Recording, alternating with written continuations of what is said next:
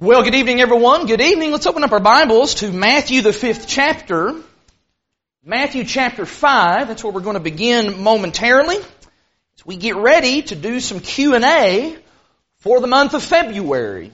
Those of you that are visiting with us, once a month, we allocate just a little bit of pulpit time to questions that have been submitted to me in various forms and from various folks who are looking for Bible answers to the questions that are on their mind. So that's going to start in just a moment in Matthew chapter 5. It is great to see everybody tonight, and it has been just a beautiful, lovely day the Lord has given us. I really don't know what that groundhog saw or was thinking a few weeks ago, because it's looking like spring's coming early for us this week, and I'm thankful for that, and we can praise God for that, and just be happy for His goodness. And I think that's shown tonight even as we've sung and prayed together for these first few minutes together. This evening, I'm going to be addressing just one question that I've really been waiting for the right time to tackle it. And after the events that happened last week in South Florida, and then kind of the sermon that I preached this morning in regards to a lot of that, this really just seemed like probably the most opportune time to try and answer a very oft-asked question about self-defense. About when or if self-defense is ever appropriate and whether God would allow such. In fact, I want to just put up here on the screen the question as it was specifically submitted to me. The question was, can a Christian use deadly force to protect himself and his loved ones from those who seek to harm? Now, before we jump into the question itself, I want to just say a couple of things right up front that I think we need to just kind of keep in the back of our minds as we work throughout this study. First of all, I'll just say, I do not believe that there is a clear black and white answer to this question.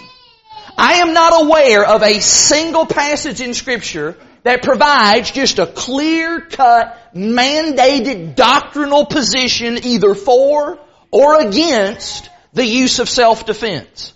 In fact, that's usually the reason that questions like this find their way to Q&A night, because there is just kind of so much question about it. Which means that we are talking tonight about an area of personal judgment. Each and every individual is going to have to come to their own conclusion upon this, and each and every individual is going to have to live within the constraints of their own conscience. I'll answer for me, and you'll answer for you whenever we give our account to the Lord. And so we want to keep those principles of Romans chapter 14 at the forefront of our minds. Secondly, I'll just tell you, we're not going to address the legality of this subject. And the reason we're not going to get into all the legal hoopla about this subject is simply because laws about self-defense, they vary wherever you go. Here in the United States, they vary from state to state. Some states have what are called duty to retreat laws. And that law sounds exactly like exactly the way it said, that you first of all have a duty to just retreat and run away whenever someone seeks to do you harm, and you can't just immediately act in self-defense in that way. They put some limitations on what constitutes and what can be called deadly force. And so it's not my intention tonight to get into all of the different laws about self-defense. Instead, I'll simply just remind you to think about Romans the 13th chapter. Romans 13 is that passage that tells us that we are to be subject to the governing authorities and that we are to submit to the laws of our land. Regardless of maybe how strong your conviction might be about this, you need to just remember that we always have an obligation to obey the law. Now, with those two thoughts in mind, let's talk about this. What about self-defense? Most of the questions, and I think most of the objections to the use of self-defense, they usually center around really just kind of a handful of passages that in my estimation are often misused or maybe just misunderstood. And I want to just put those passages before us tonight, just right as we kind of get underway, and let's see if these passages actually teach what people think they teach. And the first of those is right here in Matthew the 5th chapter, here in the Sermon on the Mount. Let's just read it together in Matthew 5, beginning in verse 38. Jesus says, "You have heard that it was said, an eye for an eye, and a tooth for a tooth. But I say to you, do not resist the one who is evil, But if anyone slaps you on the right cheek, turn to him the other also. And if anyone would sue you and take your tunic, let him have your cloak as well. And if anyone forces you to go 1 mile, go with him 2 miles. Give to the one who begs from you, and do not refuse the one who would borrow from you. Verse 39 is really the verse that a lot of folks will point to, and they'll cite and they'll say, look, there it is. If somebody is seeking to do you harm, you can't be taking any kind of defensive action or reaction that might in turn harm them. Jesus says somebody slaps you on the right cheek, you're to say, here you go, you can slap me on the left cheek too. Now I must tell you that those who take that kind of position, I really almost want to question their use of that particular verse, and I really want to question whether they're really being consistent about the use of that verse, particularly when you look at the total context of the verses that we just read. For example, the same people who would bind that particular application of verse 39 are often the very same people who would walk right past somebody who would beg them for money and not give them a dime. Yet verse 42 says that's what you're supposed to do. If you're going to apply this passage just absolutely literally, then you're going to have to give to every person who begs of you and not refuse anyone. And I don't think that's what this passage is teaching on the whole. I think the real spirit of this text in Matthew chapter 5 is not a prohibition against self-defense. No, this is a prohibition here against the idea of retaliation and revenge. This is a prohibition against that eye for an eye and tooth for a tooth mentality that Jesus says there in verse 38. The idea here is that let's say Robbie, he's driving out past Rick's house. And Robbie, maybe as he's driving past Rick's house, he ends up driving by Rick's mailbox and crashes into it and breaks it into a million pieces. Well, Rick is not then justified to go over to Robbie's house and he's going to knock down his mailbox and trash his mailbox in revenge. That's really what this passage is talking about, and that's what this passage is warning against, that kind of action. If I were to give you maybe an even more blunt illustration, and when I give you this illustration, it's probably going to make a lot of you feel uncomfortable, and intentionally so. But if somebody wants to apply this turn the other cheek in such a literal way, then can I just ask you this? If somebody were to break into your house, and they sexually assaulted your wife, do you have to say, hey, hold on, I have a daughter as well? Is that how we're going to use that passage? Because again, as extreme as that sounds, that would be the literal application of this verse. If somebody cuts off your right arm, do you have to say, oh, hey, I got a left arm too, why don't you cut that one off also? That's not what Jesus is talking about here. That's not what Jesus is teaching. Jesus is saying that if somebody harms you, don't go hunting them down and intentionally harm them back. You don't take revenge. Now sometimes folks will actually stay right here and they'll even look at the verses that follow. Just look at the next couple of verses. Verse 43. In verse 43, you've heard that it was said, you should love your neighbor and hate your enemy. But I say to you, love your enemies and pray for those who persecute you.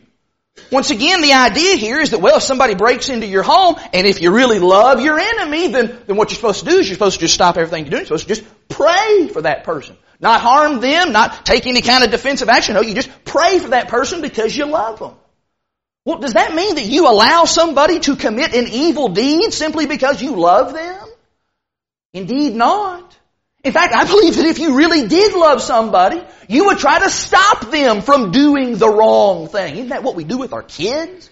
Isn't that what we do with our friends when they see that they're doing harm? Try to stop them from doing that. Why? Because we love them. Jesus is teaching here against the idea of having hatred for your enemy. That's the emphasis in Matthew 5. It's to love our enemies. Now there's a similar passage that gets used in this connection in Romans chapter 12. Paul gives a number of admonitions in Romans chapter 12. Look in verse 19. In Romans chapter 12, beginning in verse 19, Paul writes there, he says, Beloved, never avenge yourselves, but leave it to the wrath of God. For it is written, Vengeance is mine, I will repay, says the Lord. To the contrary, if your enemy is hungry, feed him. If he's thirsty, give him something to drink. For by so doing, you will heap burning coals on his head. Do not be overcome by evil, but overcome evil with good. This is another one of those kind of enemy passages. And the message, I think, is very much the same to Matthew chapter 5. And that is, don't go seeking vengeance yourself. Let God seek the vengeance. And then there is that additional detail given there in verse 20 about giving your enemy food and drink. Now I'll say once again, if we're going to take that passage literally, and here we are, we're at home, and somebody breaks into our home, then what that means is, if we're going to take this literally, then that means we've got to then help them load all of our stuff into their getaway van. And then when they're done with that, we're going to invite them in for tea and crumpets and just have a good time that evening. Folks, that is not the spirit of the text here. And I use these rather extreme examples and these extreme extensions of this particular position to just show you how they all eventually just break down and fall apart. In fact, if you'll stay here in Romans 12, just back up to verse 17, when Paul says there, repay no one evil for evil. I think I can make a pretty good argument that allowing evil to persist, that in and of itself is evil. And so I do not believe that either of these passages, when we examine them within their context, give any support to what is just commonly referred to as kind of the pacifist mindset, because what these passages are warning us about is about the mentality and the attitude of taking revenge and being vengeful. Now, probably the most well-known passage that gets used in this kind of discussion would be in the Old Testament in Exodus chapter 20. And this is particularly kind of thrown out there whenever anybody's talking about self-defense that might lead to a death. You defend yourself so much that it ends up causing this offender to die. Exodus 20 verse 13 is that famous verse where the King James Bible says, "Thou shalt not kill." Well, there you go. Thou shalt not kill. Somebody pulls a gun on you. Well, you can't pull a gun back on them in self-defense because the Bible says, don't be killing. Well, actually, the word that's translated kill in Exodus 20 and verse 13 is a much more specific term than just that word kill. I've covered this in a prior Q&A, but I'll just briefly touch on it again. That word is better translated murder. If you're reading from a New King James, or New American Standard, or an NIV, or an ESV, that's the way that it's rendered. That is a specific term that forbids the unjust taking of innocent life.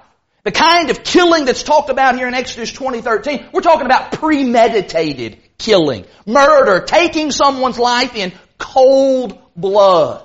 Self-defense, yes, it could result in a person being killed. But that's not the same as murder. Now then, having said some things about these few passages, and there may be others, and I'll be glad to maybe entertain those afterwards if anybody's got any of those that they think of, it's worth then asking, well, what kind of scriptural support, if any, is there in favor of self-defense? And I want to just say right here that we are not just talking about this idea of using deadly force. I realize that is how the original question was posed. What about the use of deadly force? But I think you'll see, and if you haven't already seen this, that if deadly force isn't permissible, then neither would non-deadly force. And so since we're here in the book of Exodus, would you just jump over to Exodus chapter 22? In Exodus chapter 22, what we'll see is that under the law of Moses, there was actually an allowance for self-defense. In Exodus chapter 22, I'm reading here in verses 2 and 3. In Exodus 22 and in verse 2, the law said, if a thief is found breaking in and is struck so that he dies, there shall be no blood guilt for him. But if the sun has risen on him, there shall be blood guilt for him. He shall surely pay. And if he has nothing, then he shall be sold for his theft. Now, there's a couple different scenarios that are laid out in those verses there. First of all, if a thief breaks in at night and you strike him and it ends up killing him, then the law said you are not guilty of that man's blood. And if he comes during the day and you catch him in the act of doing that, then that man has to repay what he's stolen. And if he doesn't have the money to repay it, he's going to be sold as a slave in order to repay what he's stolen. Now, Here's what's interesting about that is I think about try to put myself in that same situation. If somebody breaks into my house, there is not an interview process where I ask, hey, are you here to kill me or are you here just to steal my TV? We don't have that conversation when somebody breaks into my house. An intruder is viewed the same in those situations. And the reason why here in Exodus chapter 22, why at night the homeowner is allowed to strike the person is because he doesn't know what this intruder is doing. And I believe what the law of Moses is saying and what it is allowing is that since you don't know what that man's intent is, you have the right to defend yourself and to defend your family. And in fact, we even have kind of an example of this law being discussed later on in the Old Testament. Would you look fast forward to Jeremiah chapter 2? In Jeremiah chapter 2, Jeremiah, he is pronouncing judgment on Israel. And these folks were guilty of just a lot of different things. And one of the things he talks about here is about how they took advantage of the poor. In Jeremiah chapter 2, look at how he phrases this particular word of condemnation to them. In Jeremiah 2, look in verse 34. He says that also on your skirts is found the lifeblood of the guiltless poor. You did not find them breaking in. Yet in spite of all these things, you say, I am innocent. What Jeremiah was coming to speak to them about is saying, no, you're not innocent. You are guilty.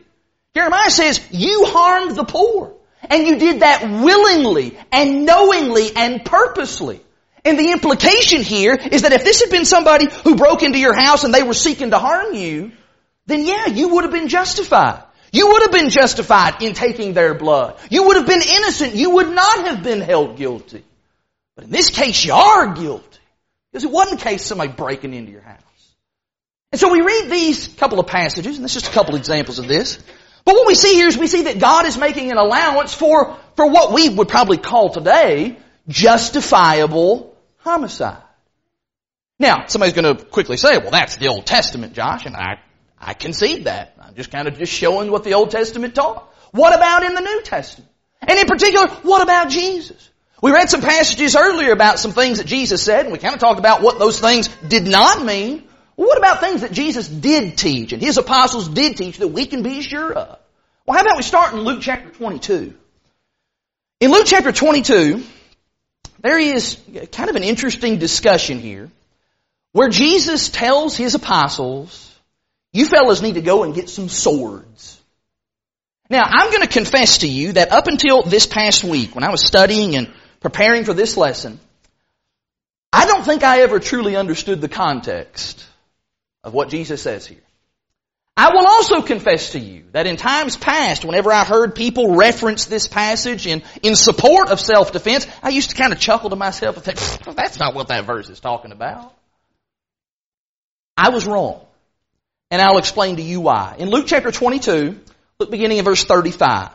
In Luke 22 verse 35, Jesus said to them, when I sent you out with no money bag or knapsack or sandals, did you lack anything? And they said, no, nothing. He said to them, verse 36, but now let the one who has a money bag take it, and likewise a knapsack. And let the one who has no sword sell his cloak and buy one. For I tell you that this scripture must be fulfilled in me, that he was numbered with the transgressors. For what is written about me has its fulfillment. And they said, look, Lord, here are 2 swords. And he said to them, it is enough. Now, we read this passage, we think about the swords, and maybe if you're like me, maybe one of the first things you think of is you think about the scene in the garden just shortly after this, where Peter pulls out that sword and he cuts off Malchus's ear. And Jesus tells him to put the sword up. And he says that his time has not, or he tells him that his time has actually come. And Peter in that moment is really kind of rebuked for using the sword. And so sometimes people have looked, and I in the past, I kind of looked at it and I've said, well, alright, yeah, they did have swords obviously, but Jesus just had them carry the swords to, I don't know, just show them that they really didn't need to use them. Maybe the swords were just kind of part of the ensemble. You just kind of wore it as an ornament. That's what everybody's wearing these days. Some people have even tried to reason away here in Luke chapter 22 that these swords, well, they really aren't swords as we know them. These are really kind of more like just little pocket knives, not swords. I'll tell you, I've studied this from a language standpoint. That's just foolish. The word sword here in Luke 22, it means what you think it means. It means a sword. It is the very same word that Paul uses over in the book of Ephesians to talk about the sword of the Spirit. Talking about the armor of God. Let me ask you, whenever you think about the armor of God, putting on all those pieces of equipment that Paul describes in Ephesians 6, then when it gets to the sword of the Spirit, do you picture a guy holding a little pocket knife? Me neither. The sword here in Luke chapter 22, it is a sword. It is a death weapon. So the question is, well, why did Jesus tell the apostles to go get swords? Well, would you look again there at verse 35? Jesus says, when I first sent you guys out, I sent you out with nothing, and yet you were provided for, right? And the apostles reply back, yeah, of course, we were provided for. We didn't lack anything. And why was that? Well, that's because Jesus was taking care of them. Jesus was making sure that their needs were provided for. But then Jesus says in the next couple of verses, He says, but now I'm leaving. And so if you have a knapsack, you need to start taking your own provisions. And you're going to need to start carrying your own money bag. And then He says, if you don't have a way to protect yourself, because keep in mind, people back then were very susceptible to robbers and to bandits. When you read the story about the Good Samaritan, that whole context of that story about the guy getting beaten and left for death, people understood about that. Yeah, that road from Jericho to Jerusalem, all kinds of robbers and bandits along the way. Jesus says, being mindful of that, He's telling them, you need to get you a sword. And the reason that Peter was chastised in the garden for pulling that sword on Malchus is because the swords were never meant to defend Jesus. Swords were meant to protect the apostles. His hour had come, but theirs had not. And so while I recognize that many people are inclined to look at Luke 22 or look at other passages and say that, well, Jesus would never encourage or condone the use of any kind of force to defend yourself, I think those people are going to have to wrestle long and hard with what Luke 22 and what the context actually does show us. Luke 22 shows us Jesus actually commanded His apostles to carry swords so that they could defend themselves. I think I can add to that what Jesus taught in Matthew the 24th chapter. Jesus uses some imagery in Matthew chapter 24 to describe judgment. I don't know if calling this a parable would necessarily be the appropriate term, but he uses an illustration. In Matthew 24, look in verse 43. Jesus says, but know this. He says, if the master of the house had known in what part of the night the thief was coming, he would have stayed awake, and he would not have let his house be broken into. He reads that verse. Is Jesus saying there that if the master knew the thief was coming, that he'd stay up late and he'd help him load all of his goodies into that guy's van? Is that what? Of course not. That's not what Jesus is saying. Jesus says if the master knew when the thief was going to come and break in, he'd stay up and he'd stop him from doing that. He's going to protect himself. He's going to protect his family. He's going to protect his home. That whole illustration there in Matthew chapter 24 is built on the very premise of someone being justified in using self-defense. And then I think about a couple of passages that Paul wrote. First of all, in Ephesians chapter 5. In Ephesians chapter 5 and verses 28 and 29, as Paul talked about the husband and wife relationship, he of course is really making some points about the relationship that Christ has to the church, but he uses that to talk about husbands and wives and how they're to deal with one another. He says in Ephesians 5 and verse 28 that husbands are to love their wives as their own bodies. He who loves his wife loves himself. For no one ever hated his own flesh, but nourishes and cherishes it. I don't know about you, but I read that and I seem to see an implication in that passage. That men, just as you take care of yourselves, you love yourself, you love your body, you take care of your body, you protect your body, you're going to do the same thing for your wife. And by extension, you do the same thing for your children and your family. And then I think about 1 Timothy chapter 5 and in verse 8, where Paul says in that passage that if any man does not provide for his family, he's denied the faith and he is worse than an unbeliever. I realize that many times we read that verse and we think about the idea of providing for his family. What we immediately think of are like financial needs. We think about providing food and clothing and shelter, and that certainly would fall into all of this. But can I ask you, does a father, does a husband, do they not also have an obligation to provide protection for their family? Protection like, for example, from illness, taking steps to help protect their children and wife from that. Taking steps to provide protection from the outside elements, wild animals and nature. And of course we understand all of that. Why then would that not apply to the idea of protecting one's own life when it is under duress? Now I realize somebody would read that and they would say, well, we maybe kind of differ on how we're going to provide that protection. Maybe my definition of protecting my family and providing for them that way would be hiding them if somebody breaks into our home, or getting the kids and sending them out the door and telling them to run away. Maybe that's my definition of that. But I will say this. I have a hard time saying that a father who would willingly allow harm to come upon his family because he didn't believe in self-defense of any kind, I have a hard time saying that man is actually providing for his family, as 1 Timothy 5 verse 8 teaches.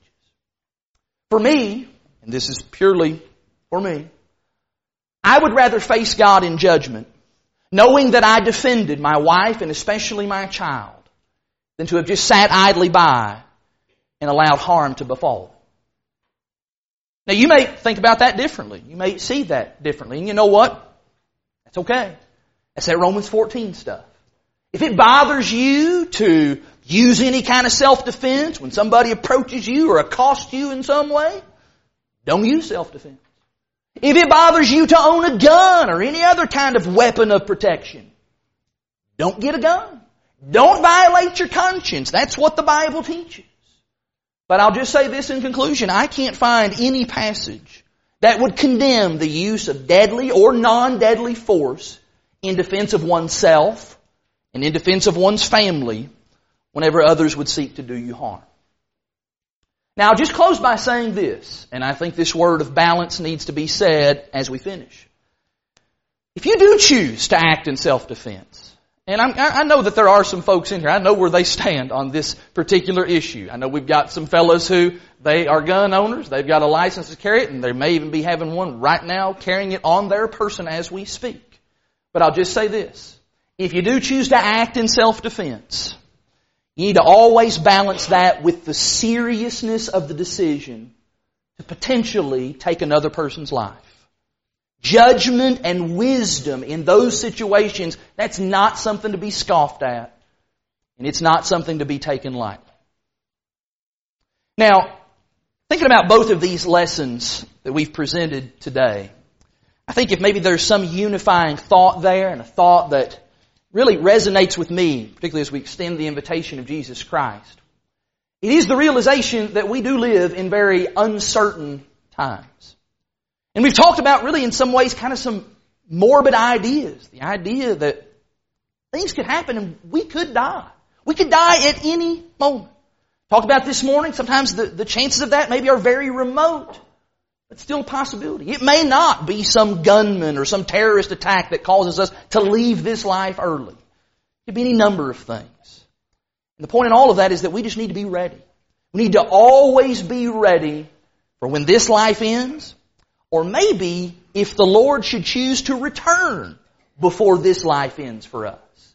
And that is why when we come together every time, we do extend heaven's invitation.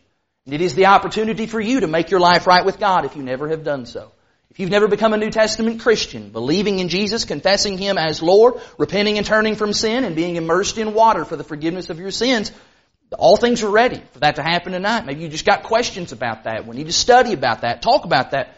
We're ready to assist you in that way as well.